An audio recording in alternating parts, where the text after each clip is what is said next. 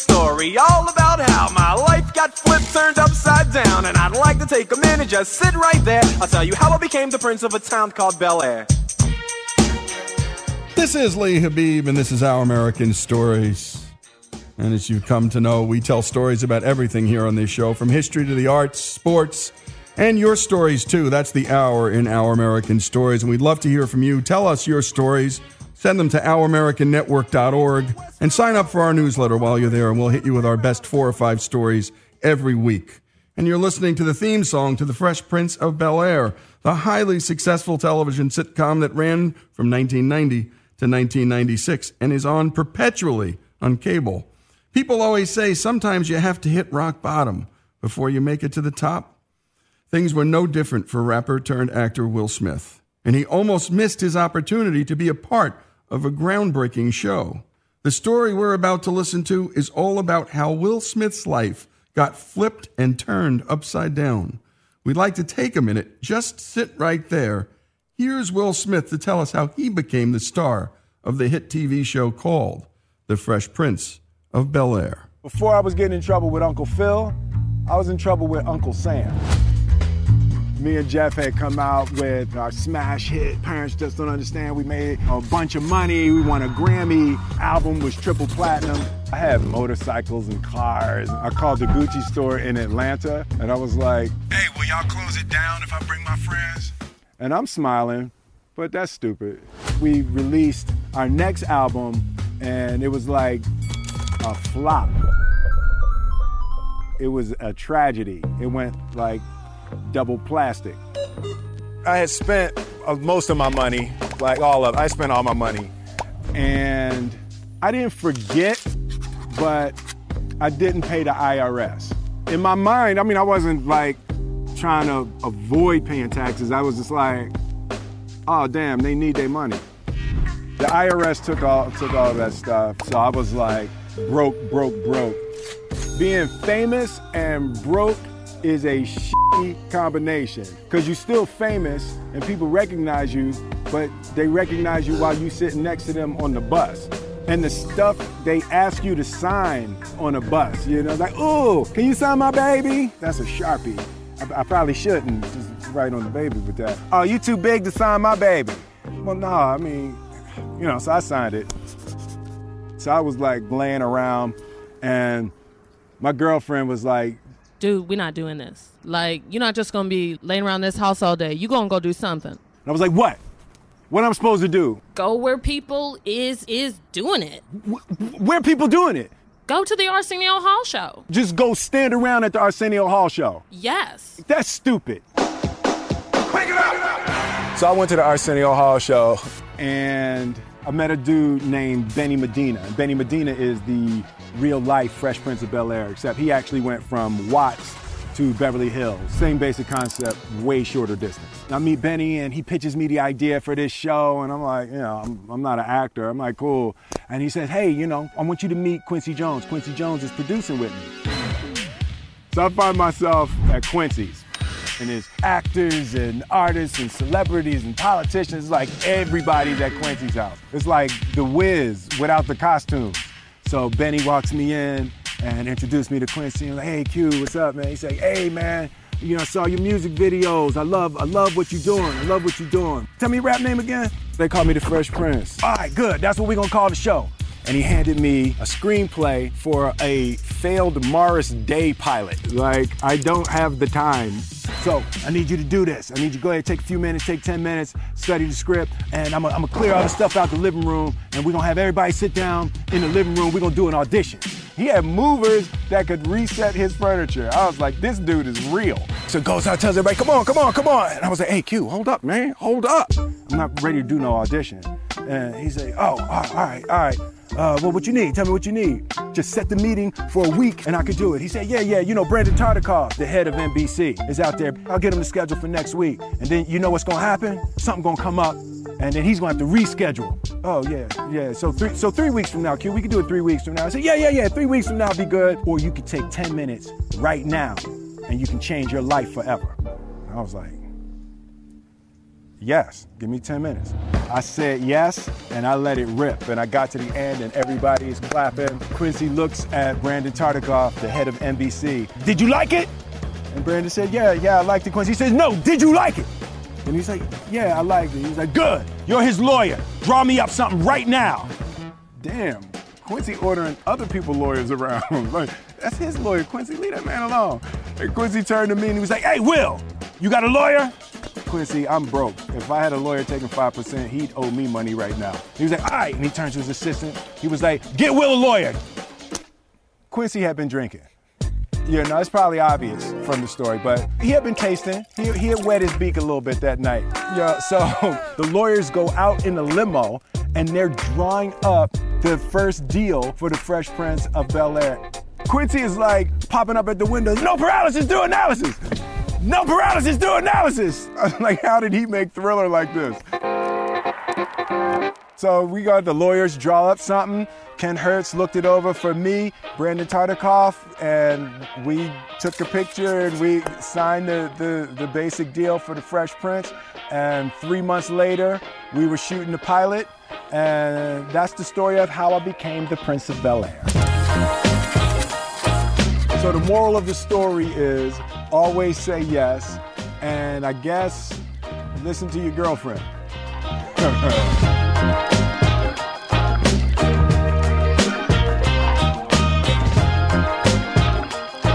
And it doesn't get better than that, folks. And that's an entrepreneur's story right there. And that's what we do here. I mean, the arts, show business, the business part.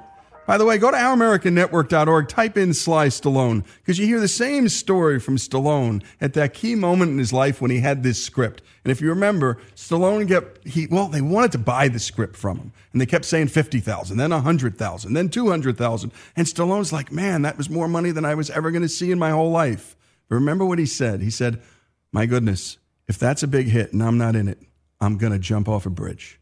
And so he just said, no, I'm not selling it. I got to be in the movie.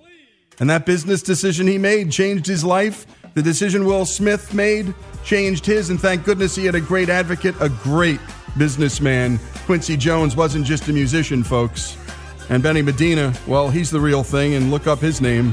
What a story there. We should do that one, too. This is Lee Habib, Will Smith's story, here on Our American Stories.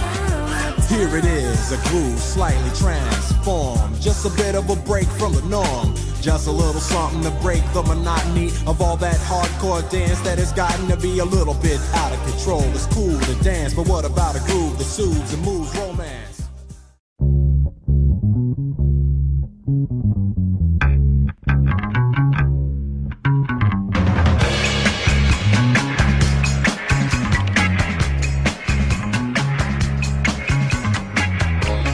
This is Lee Habib, and this is Our American Stories. And it's time for our American Dreamers series, sponsored, as always, by the great folks at the Job Creators Network, working to effectuate public policy that helps small businesses grow into bigger ones. And now our own Alex Cortez brings us this edition.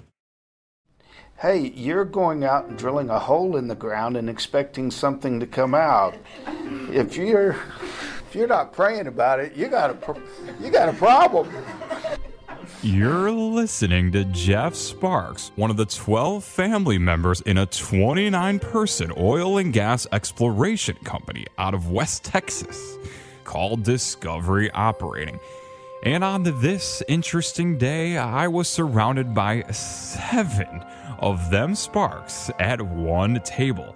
Jeff is in the second generation of their 3 generations in the business and is the firstborn son of patriarchs Don and Gwen.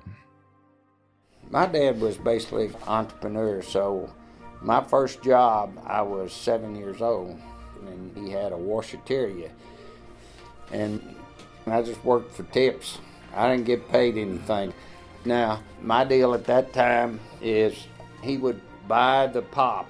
I could sell the soda, and I got 50% of the profit. I got 50% of the sales. I got 50% of gross. I made a deal as long as my brother got the other 50%. And here's Don's brother, Bynum. Well, I'd first like to say that I'm Don's much younger brother.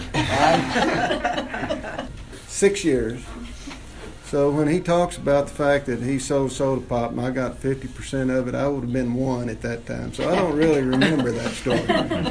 But I feel like it's true. I do. He's been a great big brother to me.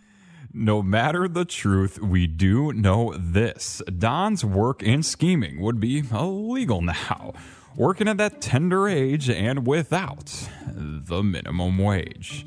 Yes. I understand. Child labor today, and in my opinion, it's a shame. It's a shame that young people can't have opportunities to learn at an earlier age. There was a guy that would come in frequently, and knowing dry cleaning, I understood clothing. He had some of the nicest clothes that we took care of, and he was the biggest tipper that I ever had. So that made an impression. And so I started looking and found out that what he did in the oil business was a shooter.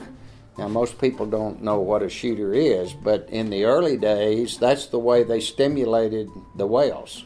And they did that with nitroglycerin. These guys would carry nitroglycerin in a truck out, drop it in the whale boards, and that's the way the whales were stimulated. Essentially, they were detonating dangerous explosives. Most shooters didn't survive to have long lives, but they made good money during the time period that they did that. When I was in 8th grade, I was asked to write a report and list 2 things that I might want to do. I came up with this one, and of course my mother's family was a farming family, so I had those 2. When I learned all about what a shooter did, I decided, running around with nitroglycerin was probably not what I really wanted to do, but I did read about a petroleum engineer, and that's the way I decided that. Petroleum engineers design and develop methods for extracting oil and gas from below the Earth's surface. I joined the Navy in 1957 when I graduated from high school. I was going to see the world. I wasn't planning on meeting Gwen and getting married, but that was but that's all right. It worked out just fine. What, was Don planning on more of a bachelor experience around the world? Well, I don't know. I'm not saying I have no idea what it had been like. That's for sure. Well, our first date, we were double dating, and I had a date with one of his fraternity brothers, and we played bridge. And since he knew I played bridge, his folks asked him about a week or so later, did he want to play bridge, and he couldn't find any of his friends, and so he called me, and so our first actual date was playing bridge with his parents. How about that? Was Gwen nervous? Well, I was nervous, but I really did like his parents a lot. She made that comment more than once, that she wasn't sure about me, but she sure liked the folks.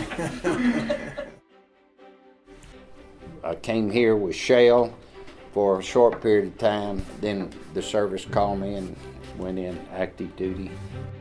In the service, I moved around quite a bit, but most of the time I was on a ship. The moving was up to her.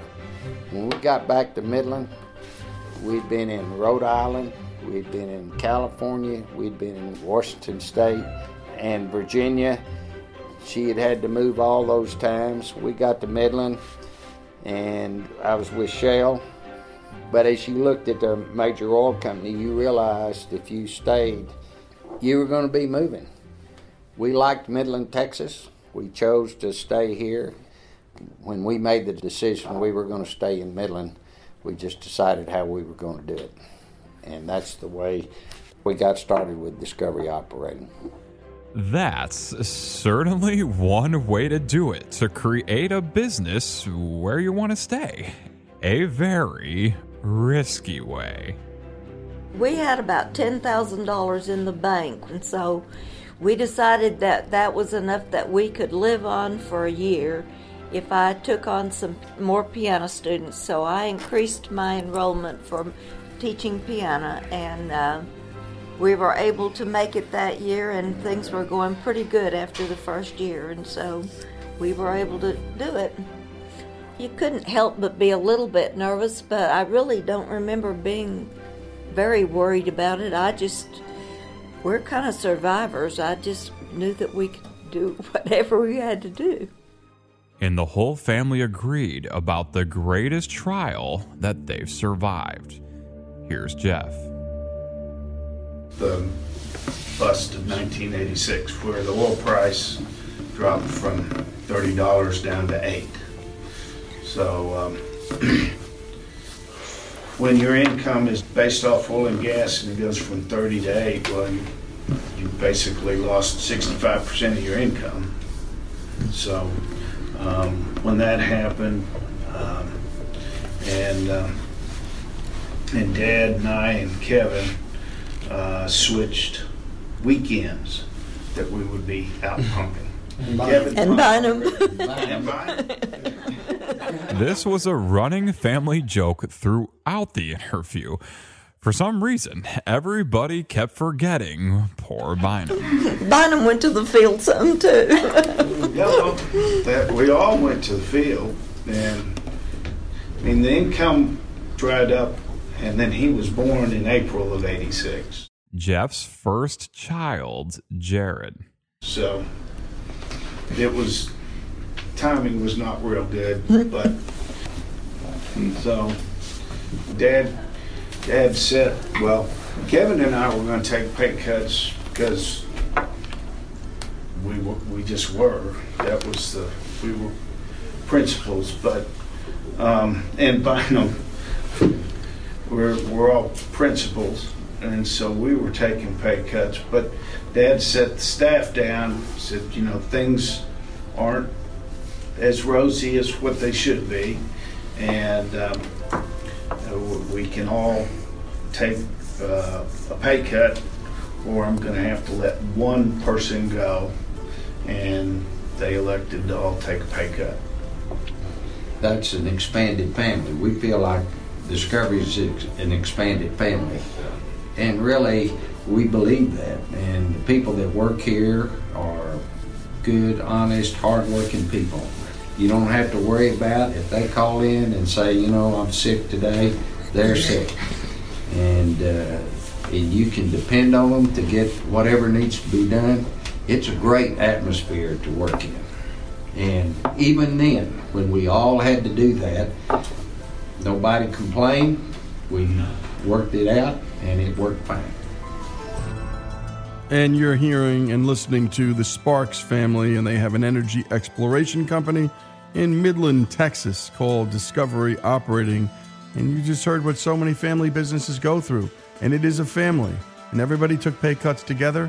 And there was no one fired when oil prices, just dumped out from $30 to $8 a barrel. A catastrophe if that's your business. And when we come back, more of our American Dreamers story, the Sparks family story, here on Our American Stories. To hear more stories like this, follow us on Facebook and go to our website at ouramericannetwork.org to sign up for our newsletter so that we can send you our best stories every week. More of Our American Stories after the break.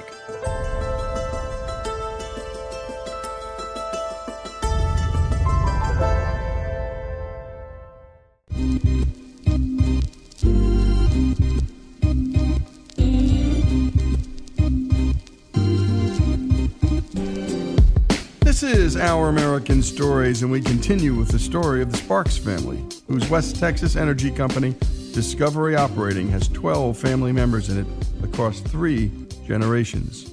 We return to Bynum Sparks. I worked in the Panhandle on a different farm and ranch. It was on my dad's side of the family in the summers. They were trying to teach us to make a living, I think. I made $1.25 an hour. And Don didn't tell this part, but he asked the uncle that he worked for why he only made $1.25 an hour when he was doing the same work that some of the other... $200 a month is what I got. Okay. Well, he said Uncle Luther told Don the reason was because our dad did not want us making so much money that we did not want to go to college. And so that's, you know, that's I got $1.25 an hour. So anyway. And here's Jeff on his first job. I mowed yards in the summertime with 2 younger brothers, and we even had business cards made up as Sparks Lawn Service or Sparks Brothers Lawn Service, and We had a pretty big business. we had a pretty good sized business. Oh, we had 3 lawnmowers, just 2 that would operate at one time. Mom and Dad bought the lawnmowers, paid for the gas. We had no expenses, you know. We learned how to work. We just didn't really learn how the profit loss was, because there was no loss. It was all profit, even at $3 a yard.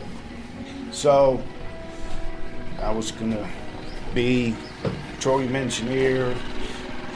It was between that and a musician. And I looked at what most musicians make, and I looked at what petroleum engineers make, and decided I'll do this as a hobby, and I'll be a petroleum engineer and make some money. This money thing seems to be a common story in the Sparks family. Yeah. It wasn't just the money. I mean, it was, you looked at, if you were successful in the music business, and you looked at what was going on in the music business in the late 70s, you're traveling around 9 months out of the year. They were notorious of not having a good family life at all, or getting into drugs or whatever. It just didn't seem to be a lifestyle, because I really wanted to have a family. I wanted to get married and have a family and just be a dad. Ooh, not many young men talk that way. I didn't admit to it when I was younger. I mean, that is not something that I was going to go out and talk about, but it was in the back of my mind. Here's the kid who exists because Jeff thought that way, Jared. Remember when I was young, my nana, the slave driver, I would spend the summer working across all the yards. That's the second comment about you being tough. So you're the toughest mom. Just because I am. So, she owns it. but it was actually a really nice experience to grow up. I literally grew up next door to my grandparents, right next to my aunt and uncle. I saw all my cousins. When I was looking at going to college, I knew I wanted to be an engineer. I had kind of an interest in computer and electrical stuff. But my grandfather was like, "Well, why don't we go to lunch?" He took me to the petroleum club, and he sat down. and was like, "Well, tell me, why were you thinking about doing computer or electrical engineering?" And I said, "Oh, I don't know. I've got an interest in it." He goes, "Well, have you seen some of the statistics?" And he showed me this piece of paper, and it said, like at University of Texas, the average was like 92% of graduating seniors had a job. And computer and electrical was like 46%. And you look at the average starting salary, petroleum was up there near the top. And I was like, well, maybe I should think about petroleum. Don was pretty well prepared for this supposedly casual lunch with his grandson. Well, I mean, you were on the advisory board for the department. I was on the advisory board at the University of Texas Petroleum Engineering. So I have all the information, and I wanted to make a good case because I really wanted to be a petroleum engineer. You did a good job. I haven't been to the petroleum clubs, and I assume it's a nice place, so I'm sure a part of you decided you didn't take them to McDonald's or Chick-fil-A for their lunch, right? You took them to a place, hey, look what this career can bring you. That's true, and I take all my grandchildren there and have a talk with them before they go to college. Now, I haven't been able to get any others to be petroleum engineers yet, but I still got one more shot, and she'll be graduating next year, so I've got one I'll be taking to the Petroleum Club, and we'll have our down-to-earth talk.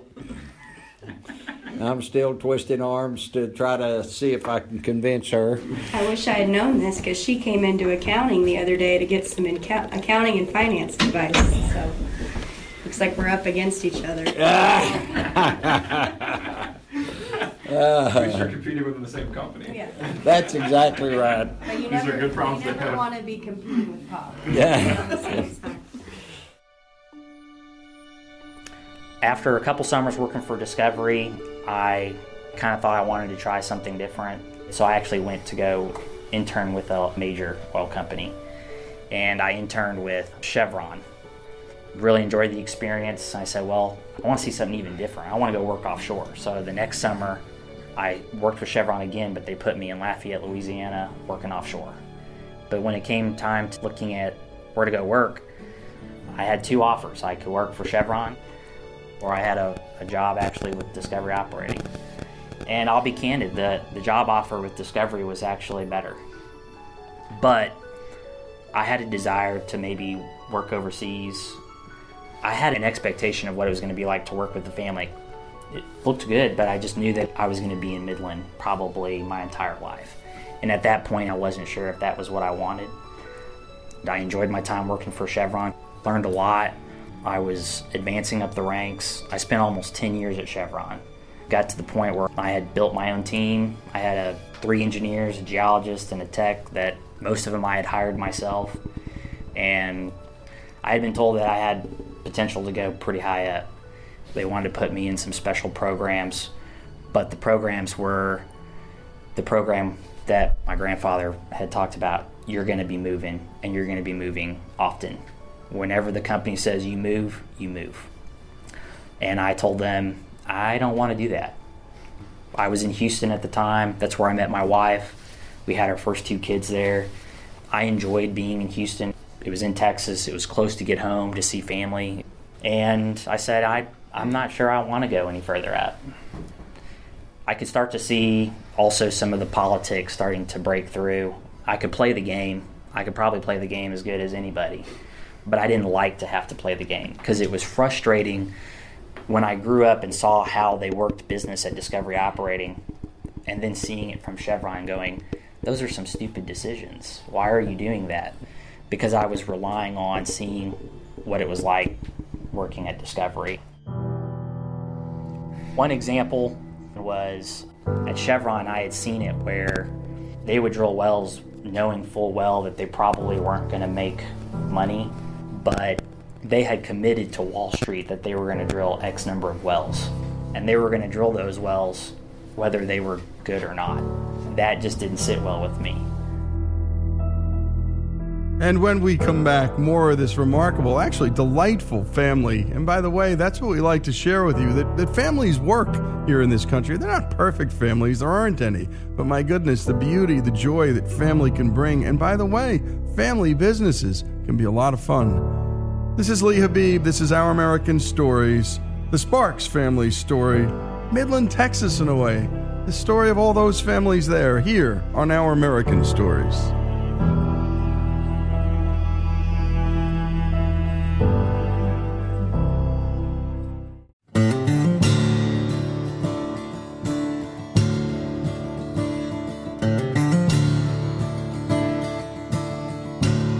And we continue with the story of the Sparks family in Midland, Texas. And we last left off, Jared Sparks was rising up with the energy giant Chevron, but the prospect of having to move a lot and the politics inside a big company was starting to wear on him.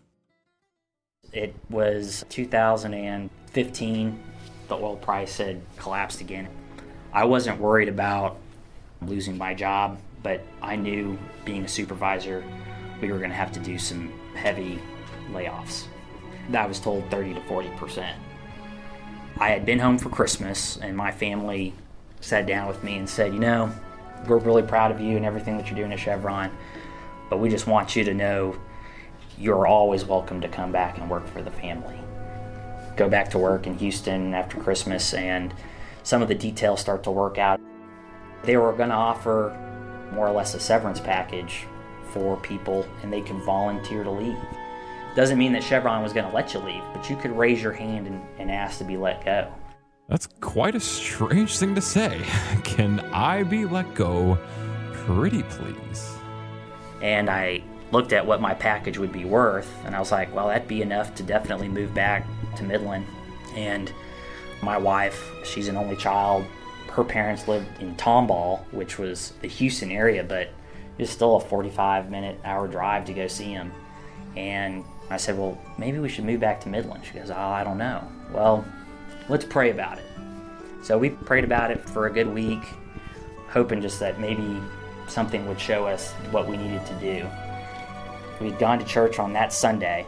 Our pastor, he'd been on sabbatical for a few weeks. He comes back, it was his first sermon, and it was from Ezra, which is not a book of the Bible that I could recall ever having a sermon being preached from. The sermon was essentially on stepping out in faith. It was the time when the Jews were post-Babylonian conquest. Nebuchadnezzar has passed. Cyrus is allowing the Jews to return to Jerusalem if they want to rebuild the temple. And Ezra is talking about the Jews that step out and return home. He finishes the sermon by saying, the Lord may be calling you to step out in faith and do something radical. It may mean you need to leave Houston's First Baptist. You may need to leave Houston. And I look at my wife, and my wife looks at me, and we're like, are you kidding me? I think that's our answer.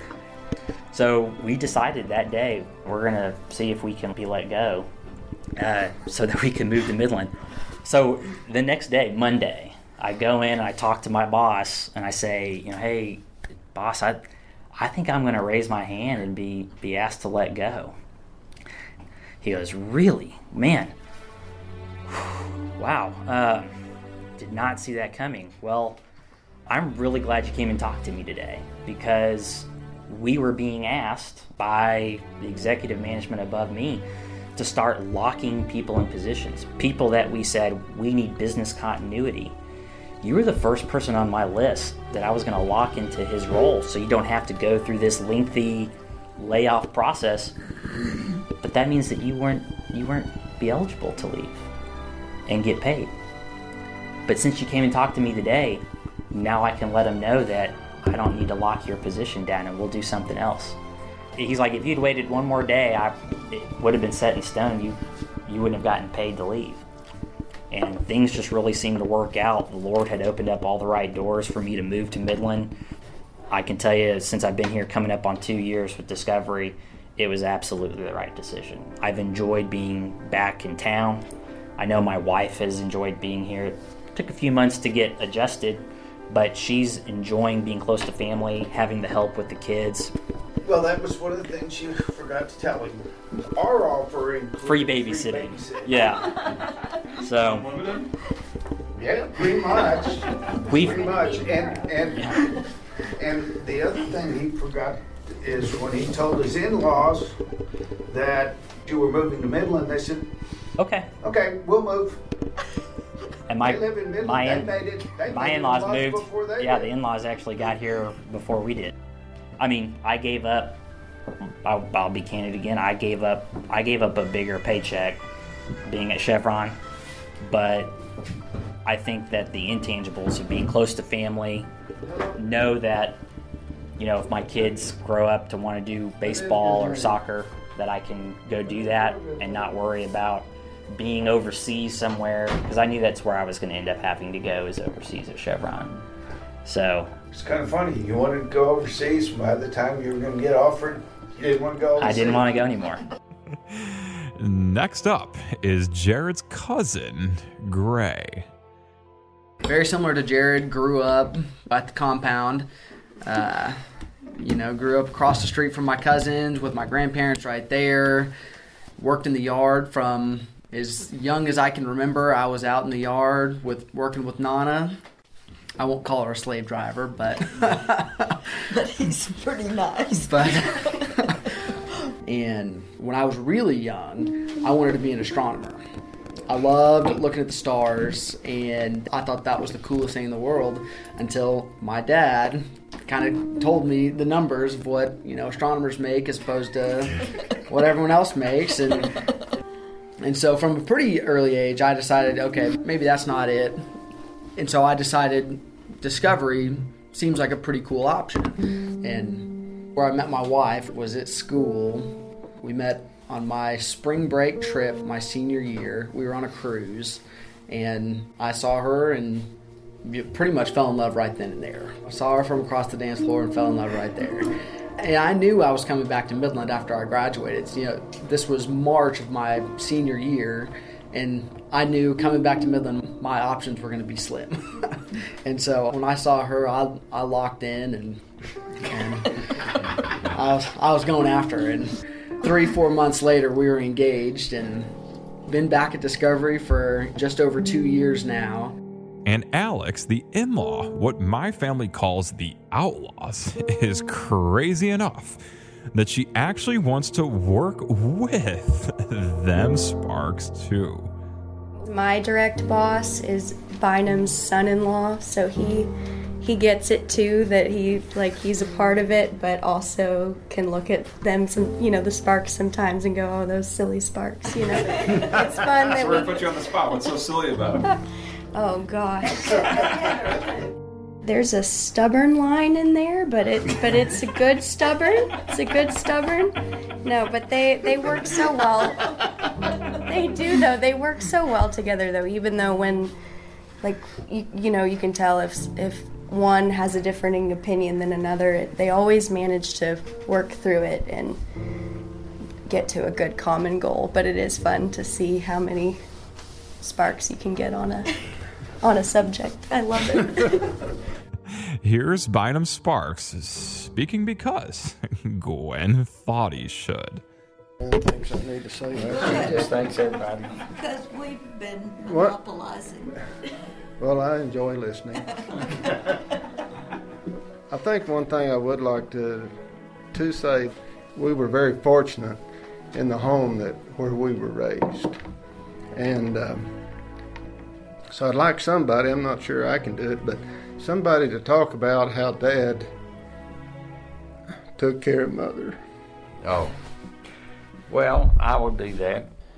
My mother had Alzheimer's, and she probably had it longer than 10 years, but she got to where she couldn't speak or do anything. My dad took care of her day in, day out. He'd get her up, help dress her, put on her makeup so they could go out to lunch and have lunch. He just took care of her, never was embarrassed. And when my second son, Kevin, when he got married, he wanted his grandfather to be the best man. And the reason he said is he showed what the marriage vows are about. Does that work? And so Gwen's take on that was a little better. She doesn't think this is funny, but I do. But when we got married, we've told it in our family. We don't really believe in divorce. We think the wedding vows are important. Whenever she let me know that her family didn't believe in divorce either. Murder was okay. I took that literally. And it's worked real well, if you can see. I'm going to say the last thing if we're finishing up. I look around this table. We've got 3 people that will lead this company in the future. Ray, Jared, and Alex. Engineering, land, accounting. How could I be any more blessed as to see the future in good hands? You can't ask for more blessing than that. And for people who can't see it, because we're on the radio, you're crying talking about it. Yeah, well, I try not to. There's something about getting older that your emotions sometimes kind of get the best of you. And what a story, what a family. And we're tearing up here a little bit too. Just listening to a tough Texas man, a tough Midland Texas man, holding back tears, looking at the blessings of God and the blessings of a beautiful family. And by the way, Kevin Sparks told a local newspaper, quote, "One of the reasons I believe we're able to continue to work together is because we all share a common faith in Christ. It's that concept of serving others, and I think it would be really challenging to work as a family for as many years as we have if that wasn't our shared commonality." His mother Gwen added that the grace to forgive each other is another reason the family has been so successful in business. How to be a family. We can all learn from a family like the Sparks family, their story, Midland, Texas's story, in a way, here on Our American Stories.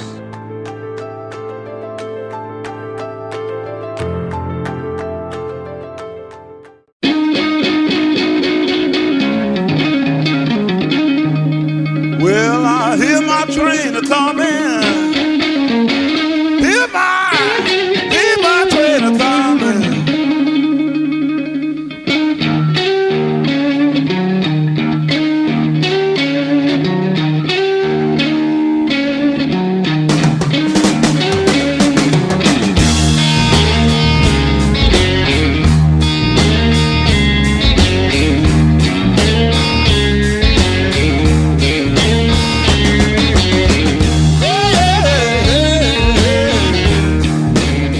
Lee Habib, and this is Our American Stories, where we love to hear your stories about a loved one who's passed or about your very first job as a kid. And we've done a whole lot of stories from you and by you in your own voice. And today, well, this story is about a quirk. Yes, a quirk, and we've all got them, and we've all got a story around our quirks, and our families have certainly stories about our quirks. Well, a listener and a friend in Chicago, Nick Zagotta, joins us now against his wife's advice to discuss his hygiene quirk. Nick, thanks for joining us. Thanks for having me, Lee. It's always good to speak to you. You bet. And Nick, we hear that great Chicago accent, and we love accents on this show. And tell us a little bit and tell the audience what you do for a living and why your wife just implored you not to do this. Well, I've been a lifetime Chicagoan. As you can tell, I've tried to lose this accent for 60 years, and I gave up about 20 years ago. And 20 years ago when I was 40, I gave up. I'm 60 now. I've lived here my whole life, and it's part of me, I guess, and I can't get rid of it. I have a law practice downtown in Chicago. I've got 2 partners, and we've got 11 other lawyers that work for us. We're corporate and transactional lawyers who do sophisticated corporate and transactional and M&A work on a daily basis, both nationally and internationally. And when I told my wife, my friend Lee wanted to speak about this today, she said, "Are you out of your mind telling people about this? If I were you, I'd be hiding it." But I don't think I've got anything to hide. I think everybody's got something, and this happens to be mine. Well, that's good, and you're owning it, and I love that. So let's talk about it. This hygiene thing you have, there's some kind of story that encapsulates it all about you and a commuter train. Tell the story, Nick. Yeah, I'm not so good with people and shaking hands and eating at communal tables and et cetera, et cetera. People I know are fine. People I don't know, I have no idea where it started. I just don't feel good in positions where I don't know people and we're very close. And I never take the train. I've been driving downtown from my suburban home where my wife and I have lived for 38 years to downtown Chicago every day for 38 years. And my wife will tell me on occasion, "What are you, crazy? You're complaining about the traffic. Why don't you jump on the train?" And I say, "Kath, the train, we're just close to people we don't know. If we could get a private train car where I could pick the people that come on the train car that I knew, that they don't have to be young or old, rich or poor, nice or mean. I just have to know them." Unfortunately, that's not the way the commuter system works in Chicago, so you're with strangers on the train. And last winter, it was a horrible day. We had 2 or 3 feet of snow, and it was still snowing, and I said to my wife, "I have to get downtown today." And she said, "Well, get on the train. You know you're going to get there. It's not going to take you 2.5 hours to get there and 2.5 hours to get home." And I said, "Ken, I just can't do the train." She said, "You have to do the train. It's crazy to drive. You might get stuck downtown. You don't know what's going to happen." Well, I got on a train. I got on a train at my little suburban train stop. It's about a 35-minute train ride. I was fine till the next stop. A woman got on and sat next to me. I texted my wife. I said, "Kath, I don't know if this is going to work. There's a woman sitting next to me on a train." She said, Nick, you're on the train. There's going to be someone sitting next to you. Just relax. You're fine. The woman takes her coat off. She takes her coat off, and it's on my leg. I text my wife, Kath, there's a woman next to me on the train. She's taking her coat off, and now her coat is on my leg. And Kathy texts back very nicely, please just ask her to remove her coat from your knee, and everything will be fine. And I said, ma'am, pardon me, but your coat is on my knee. And she gives me a glaring look, and she moves her coat from my knee. Then she starts coughing. And I said to Kathy in the text, Kath, now she's coughing. And I'm getting freaked out here. I think you're going to have to pick me up at the next stop. And she said, okay, listen, if you think I'm going to pick you up at the next stop, you're out of your mind. So you figure this out, look out the window, ignore the coughing, read your book. I'm trying to read my book. I can't read my book. The woman's coughing. So now she starts sneezing. This is 2 stops later. So I tell my wife, the University of Chicago is between my house and downtown Chicago. I say, Kathy, you have to pick me up. I have to get off the train at the University of Chicago. This woman is, now she's sneezing, and she's not covering her nose, and I'm in a mess, and I don't know what to do, and I can't. There's nowhere to go. There's people standing in the aisles of the train.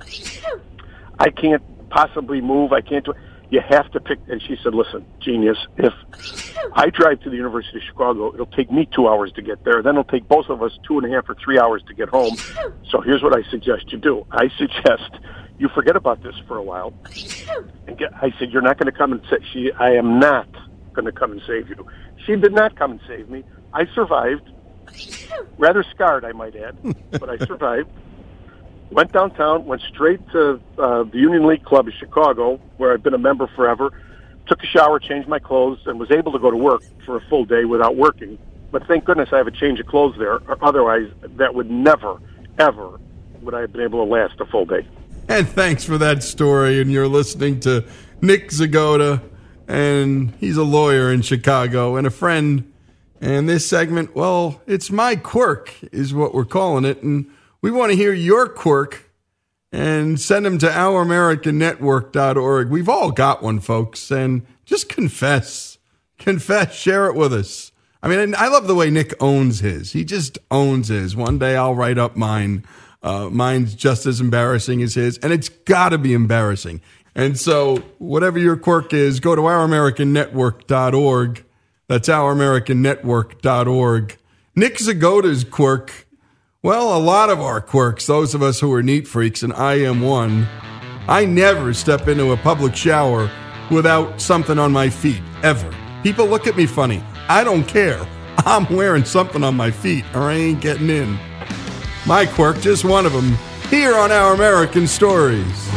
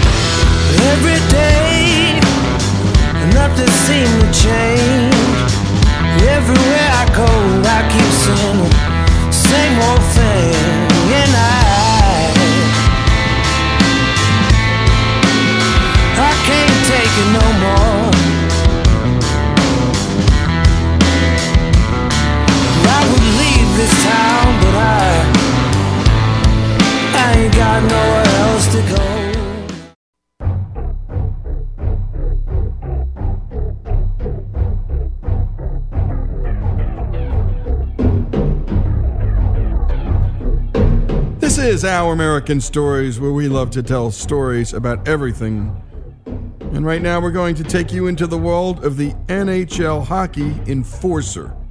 Players whose job it is to deter and respond to a dirty or violent play by opposing players. Simply said, this is a story about fighting in hockey. Here's Greg Hengler. All right, this song's about hockey.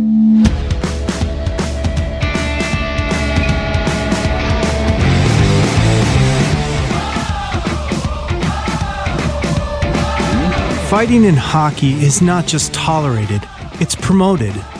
And it has been since the beginning.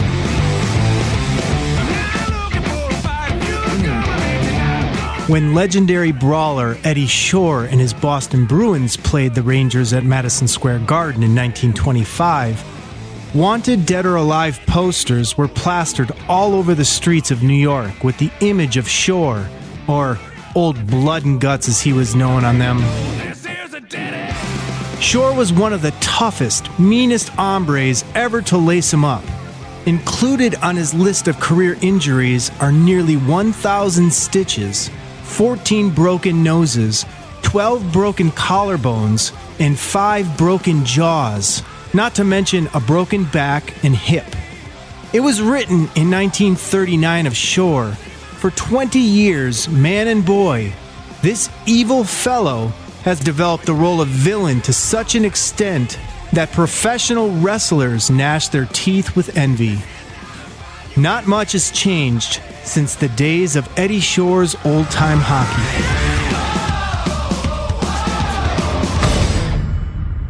Good evening and thanks for joining us. It is one of the most disgusting, brutal parts of NHL hockey. They are the most feared players in the NHL, whose role isn't scoring goals, it's knocking out the opponent. They're enforcers, scouted, drafted, and put on the ice for one thing: to fight. Let's drop the puck on this story with opening remarks from one of the greatest enforcers in NHL history, Boston native Chris Knuckles Nyland. You know, probably 18,999 people in the stands out of the 19,000 at one time or another, wherever they work, probably wanted to punch someone in the mouth. Whether it's their boss, someone they work with, somebody in competition with them. And they never get to do it. But they like to see someone else do it. I still remember I was probably 12 or 13. We were at one of the stables and there was a couple of guys. It's like, oh, well, what are you going to do? You're going to be a vet like your dad? And, you know, being the 13-year-old still dreamer, I was like, no, like I'm gonna play in the NHL. It's all you think about your whole life is playing in the NHL. There was a point that I realized that my skill set that I had, it was only going to take me so far. Every league I went into, I was always a little bit slower than most players, and I'd establish myself some way to stick in the league. Then I finally looked in the mirror and I was like, God, it's me. It's my role. So what is it about hockey that lends itself to fighting? And why does this not happen in equally violent sports such as football, rugby, and lacrosse? Here's hockey writer Stan Fischler. If you trace the roots of hockey, it was a game that really grew up in a frontier atmosphere where there wasn't much policing.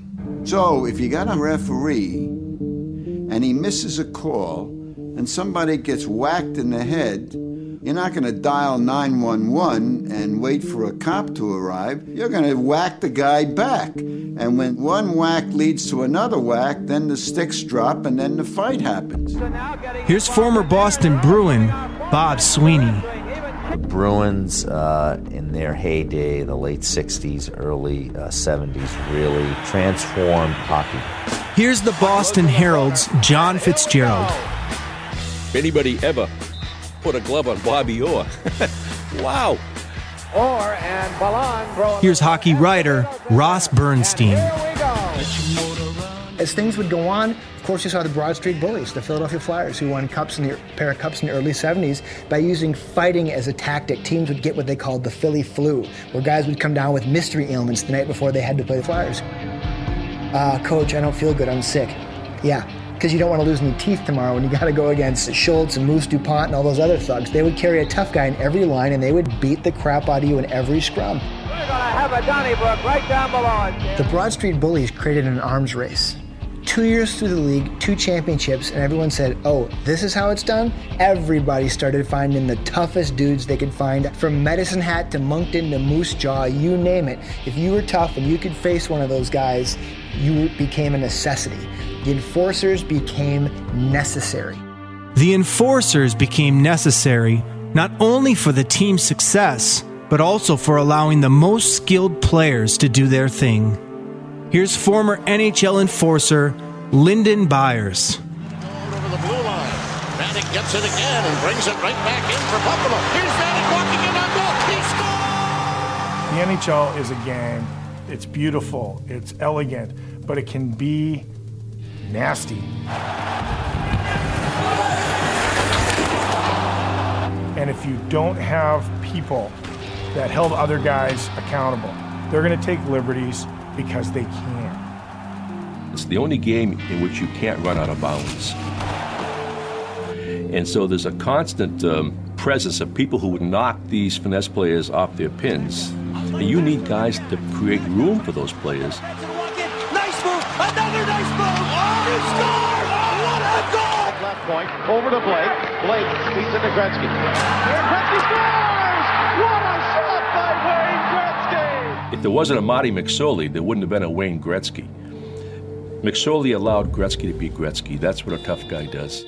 Here's Marty McSorley. There was one night Doug Evans was playing for Winnipeg, and he speared Gretz, and it was probably the third or fourth time he tried to take liberties with Wayne Gretzky. And what I did is I hung down in their end, and I cross-checked him very, very hard, right across the chest, down on the ice. And when he was on the ice, I leaned down, and I really hit him hard. Almost to the point where it's like a computer screen when the light goes up.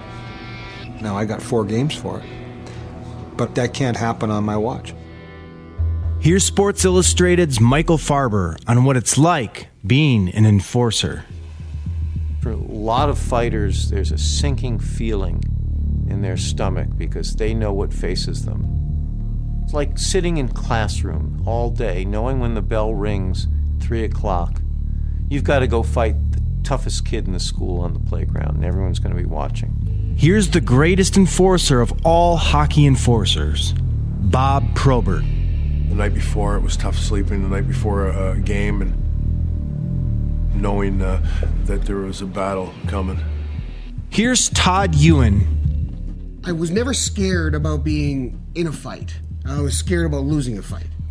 You lose one fight, and then you lose 2, and they lose confidence in you, my career was over. Here's Terry O'Reilly. You start out as a young, frisky kid challenging all these famous scrappers, and you blink, and there you are. You're 10, 12 years into the league. You've had your shoulder fixed 2 or 3 times. You've broken your hand a couple of times. And there's a 20-year-old kid, and he's just foaming at the mouth when he looks at you. He wants to take you down. Although seen as a bad guy, the enforcer is a vigilante seeking to restore order and impart justice. Here's former referee Ron Asseltine and some of the NHL's finest enforcers defending their roles on the ice. They are having words at the edge of the circle, and they drop the mitts right away. The refs have the ultimate control on what not gets called, but there's just some stuff that doesn't get called, that's not going to, that it's up to the enforcer to take care of. If something happens during the game, someone makes a cheap shot or runs your goalie. You know, a blindside hit, an elbow, a slash, the stick in the face, the cross check to the side of the neck, the slew footing where a guy gets his feet knocked out from underneath him and slams his back of his head on the ice.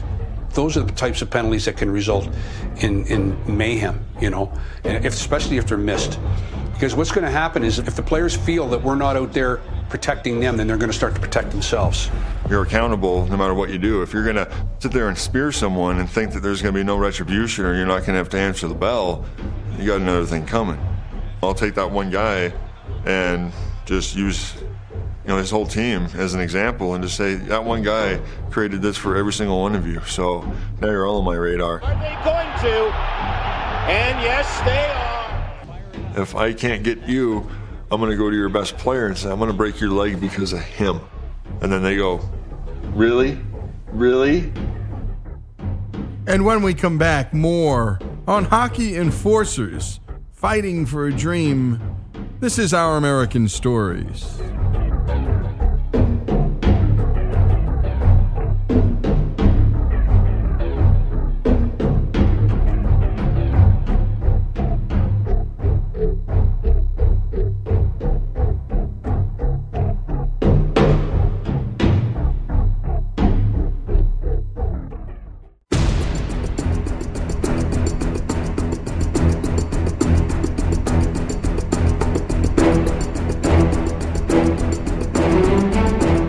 This is Our American Stories, and we're talking about hockey's enforcers here. And for anybody who loves the sport, well, you're loving this. And for any of you who don't and just sort of have a casual acquaintance with the sport, which I did, I went to a few Ranger games when I lived in New York, but I always wondered, why all the fights and who are these guys? Well, let's return to the storytelling and to Greg Hengler. Here we are talking about and continuing the story about hockey's enforcers. Some don't buy the rationale to have enforcers. Here's Dr. Charles Tater, neurosurgeon, concussion, and brain injury expert. I don't buy it. I just don't feel that there's support for that theory. I think that if you follow the rules of the game, if the referee is enforcing the rules, if the league is enforcing the rules, you don't need enforcers to be the policeman for the league. The argument just doesn't hold. But sometimes one expert's opinion clashes with reality. Here's criminologist Dr. Victoria Silverwood and enforcer Derek Boogeyman Bugard. Statistics can't really tell you something because there's no control group. There's no way of really analysing this. But some of the players that I interviewed have played in various European mainland teams where there's no fighting allowed, and then they've also played in the UK where it's very similar to North American style. They've explained to me that they actually think there's a lot more cheap shots going on in the leagues without an enforcer. You hear about guys, North American players coming back for the summer, and they just say it's a whole different game over there where, guys aren't afraid to use their sticks, you know what I mean? Just because guys don't fight over there. You speak to skilled players, perhaps, who've played in different teams, and will say that they can relax a little bit more when there is an enforcer on the ice. Here's NHL All-Star Brett Hull. I'm just going to tell you right now, Brett Hull would not be the same player that he was without guys like Kelly Chase and Tony Twist having his back. I can tell you that right now. Hockey's a chess game, and Wayne Gretzky was the grandmaster. But without enforcers, he wouldn't have had the head to think 4 plays ahead. You look at the greats and stuff like that, like even Gretzky, he had Semenko, and he was a madman. Could you imagine taking Semenko, McClellan, and McSorley away from the Oilers? What do you think Gretzky would be? What do you think his head would be? Wayne Gretzky was a skinny 18-year-old, 19-year-old coming up, and people thought, even with his WHA, he's going to get killed. I believe everyone was in accord that Wayne Gretzky should not be injured by some person that didn't have the same ability as he did. A lot of times he'd have his back to you, and if you really wanted to just put him out of the game, it was there. One, I wouldn't do that to a guy. That's just not my personality. And I guess the other one might be that I would have to deal with the likes of Dave Semenko, Mark Messier, Kevin McClellan, God knows how many other guys, because every one of the guys would have been, wanting to hurt you. I mean, it wasn't really what I wanted to look forward to every time I played the Edmonton Oilers. Here's Semenko. I think sometimes I get more credit than I deserve for his career, because he was the greatest player that ever played. Not only were they good enough to play on the ice with Wayne Gretzky, they were also good enough that he didn't want to go anywhere without them. So when Wayne Gretzky was traded to the Kings, Marty McSorley was part of the deal. Not because the Kings said, oh, please give us Marty McSorley, but because Wayne Gretzky said, I'm not going anywhere without Marty McSorley. Here's Marty McSorley. If Wayne Gretzky, nothing was to happen every time somebody hit him clean, people would have been looking to hit him clean 3 or 4 times every shift all year long. How is he ever going to stay healthy? If I don't go by the other team's bench and say, fellas, that's enough. That's enough. I'm not putting up with it.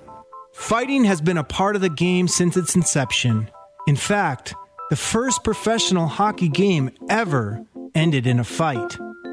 Although the term enforcer didn't come into the league until the 1970s, players were protecting players all the way back into the 20s. But the start of the arms race began with Ed Snyder's 1967 expansion team nicknamed the Broad Street Bullies. The Broad Street Bullies, the Philadelphia Flyers, were the ones that started this whole thing with intimidation and fighting. Broad Street Bullies were created because of the St. Louis Blues. They had taken advantage of them, and their owner had said, this isn't going to happen anymore.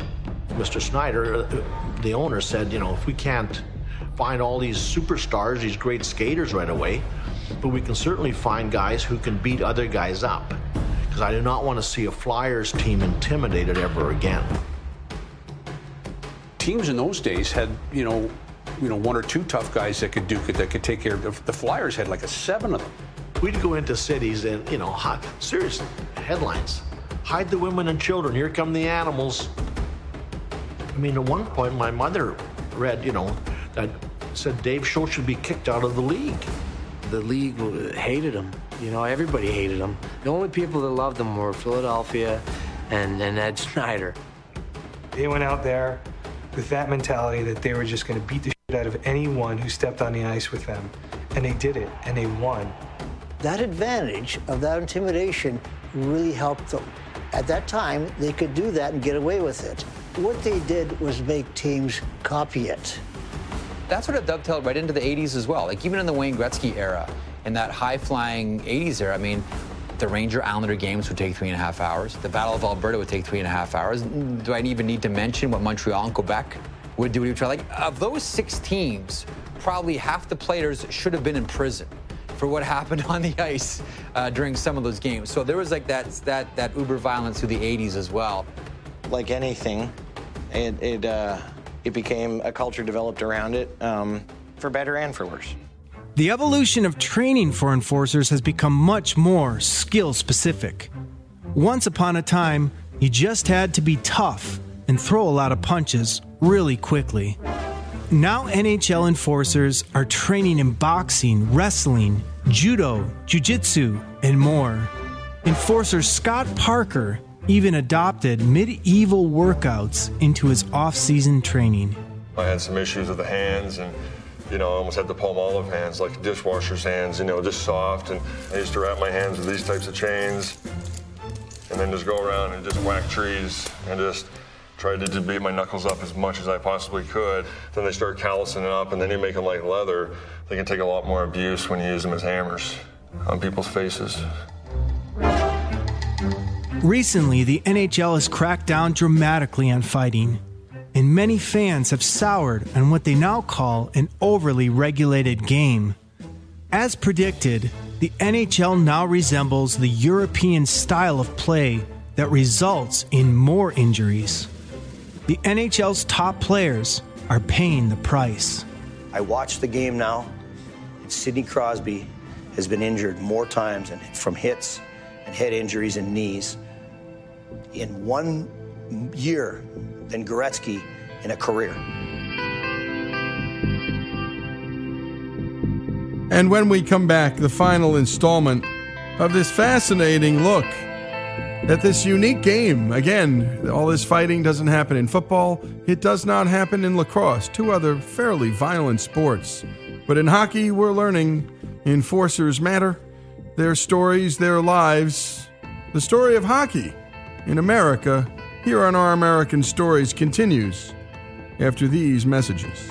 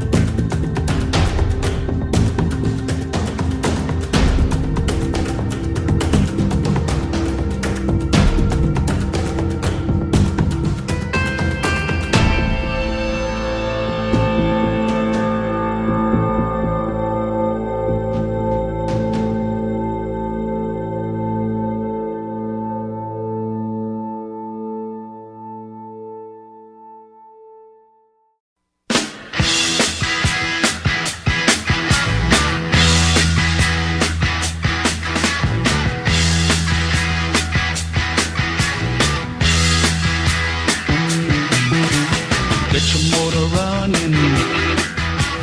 Head out on the highway. This is Lee Habib, and this is Our American Stories. And we continue with this story about hockey's enforcers. Who are they? Why are they there? And why do some people think they need to be there? Let's continue with the story.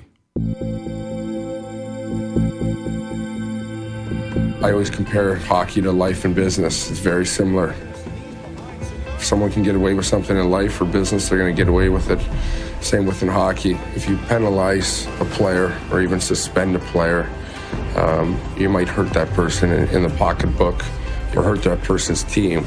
But if you're actually going to hurt the person, it's a way bigger deterrent than those other two things. Some people might not want to hear that, but it is the major deterrent, and it's the ultimate deterrent. You can tell me till you're blue in the face that discipline and fining guys is going to work. Well, I already knew what the fine was for running Steve Yzerman in Detroit if I did it. It was Bob Probert and Joe Kocur, and I didn't do it. I didn't do it in Edmonton. I didn't run at Wayne Gretzky in L.A. I didn't let guys on my team run at a great player because I was going to be a guy that inevitably was going to pay the price. And that was former NHL enforcer Kelly Chase. As enforcers, the toughest part of fighting is when they're not fighting. The enforcers in hockey have the toughest job in all of sport. The emotional part takes a toll more than the physical part. Going home and seeing your kids and having, a pregame meal and a nap, thinking about this the whole day. I couldn't imagine anything harder than, to wonder who you're going to fight or if you're going to have to fight at all. When you're a kid, the playground fight all lined up for you after school, and you got to wait from lunchtime till 3:30 for that bell to ring. That's how it feels. Right up to the moment of the fight, your heart is beating right through your jersey, and the longer you sit, the worse it gets. As soon as you grab on and you're engaged in that fight, all that goes out the window. Everything that you've thought of, everything that's surrounding you, it just goes out the window, and you don't hear anything. It's the most bizarre thing. I can't really hear anything. It's like the silence comes over. I don't think that thought of that fight ever goes away until it happens. And then once it does, you're thinking about the next one. So it's a constant struggle and balancing emotions and energy the right way. It's a lot more emotional and wearing on that player, on those people, than what people think of it as. The fights also take an emotional toll on family members, the wives especially. Here's Megan Westgarth and husband Kevin. It's scary when you're kind of watching the fight and then you see, the ref immediately kind of over him motioning for medical staff to come onto the ice. I remember seeing my wife first after, and it was basically I'm so sorry. Just a feeling to know that I'd gotten beat and to know that, the people that care about me most, had to see it.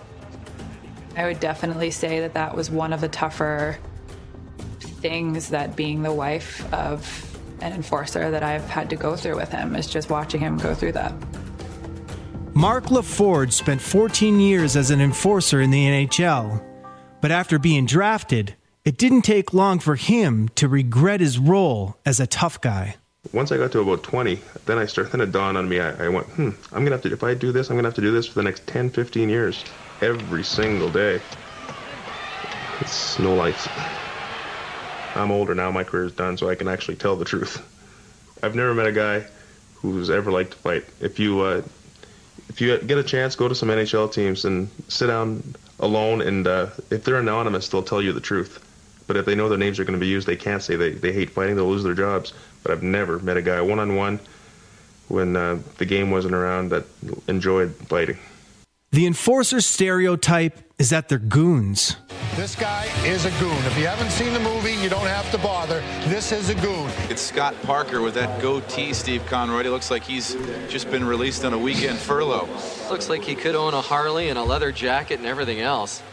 Calling a hockey player a goon implies that the player has no ability to think or put the puck in the net. Behavior expert Howard Bloom strongly disagrees. Is there a virtue that's overlooked by those who look at hockey? You bet. But you don't know it until you step into the dressing room and interview one of these guys. You think that this guy is a monster. You think he has no compunctions about breaking arms, breaking legs, smashing out teeth. You think he's merciless, that he should be exterminated. He's a cockroach in the game. And then you sit down with him and discover that he has the most magnificent set of ethics and morals you have ever seen in your life. In pursuing the question of the enforcer, you're pursuing the question of what it is to be human. What does the enforcer call on? Profound loyalty. Loyalty so deep that he's willing to risk his own structure, his own body, his own bones, his own teeth, his own brain, on behalf of protecting people he deeply loves. The enforcer is the most ethical and moral member of the tribe because he is willing to undergo such incredible sacrifice. That's looking at it from the inside of the group. Looking at it from the outside of the group, the enforcer is the ultimate enemy, the super bad guy, and must be eliminated. But that's because you and I are looking at it from the point of view of another group. If we were looking at it from within the group that the enforcer defends, we would love the enforcer because the enforcer loves every single one of us so much. He is willing to give his life for us. And within the DNA of an enforcer's moral compass lies what is called the code. The code is the fighter's etiquette. Here's what it sounds like before fighting NHL heavyweight champ enforcer and, as you will hear, all-around nice guy, George Laraque. You want to? Okay. Square up? Okay, good luck, man.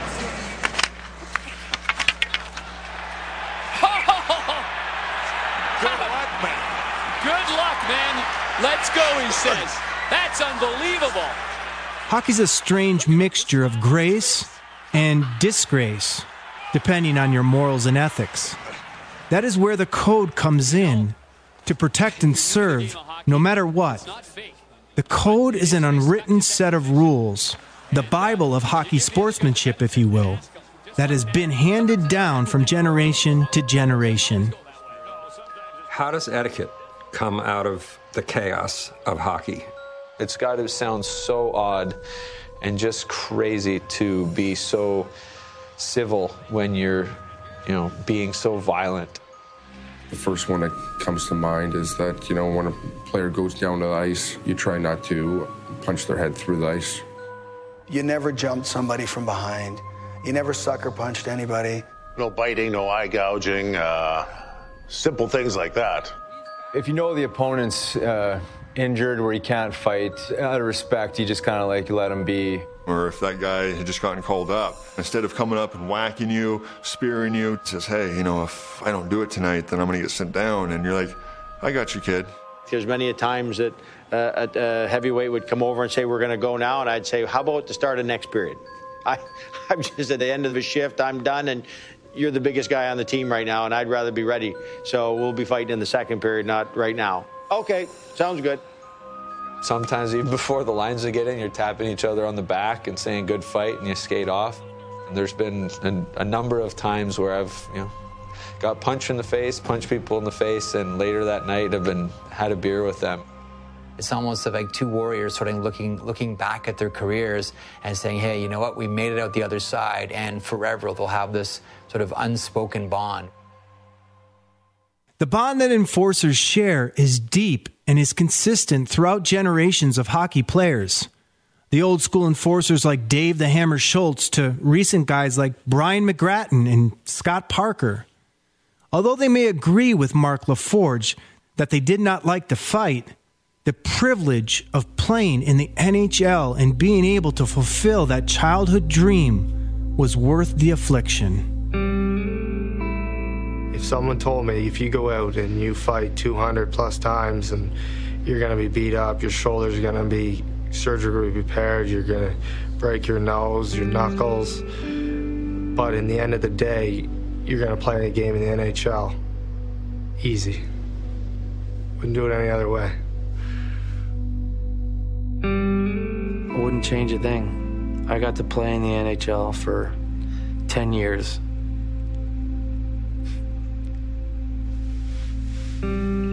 And that's pretty cool for me. If I could turn back time, I'd put skates on right now and go. I'd do it. I'd loved it. If you could, would you do it all over again?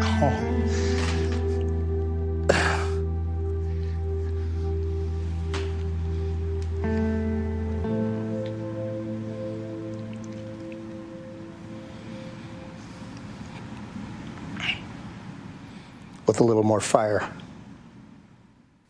I'm Greg Hengler, and this is Our American Stories. And that's what we try and do here, take you everywhere that you can't get to yourself, and a little bit more of an explanation of why there's so much fighting in hockey. There's less now than there used to be, more rules, more enforcement. We wanted to hear from the fighters themselves. Out of the way, unvarnished, our opinions out of it. No one really cares about our opinions anyway. This is Lee Habib. This is Our American Stories. These Enforcers Stories.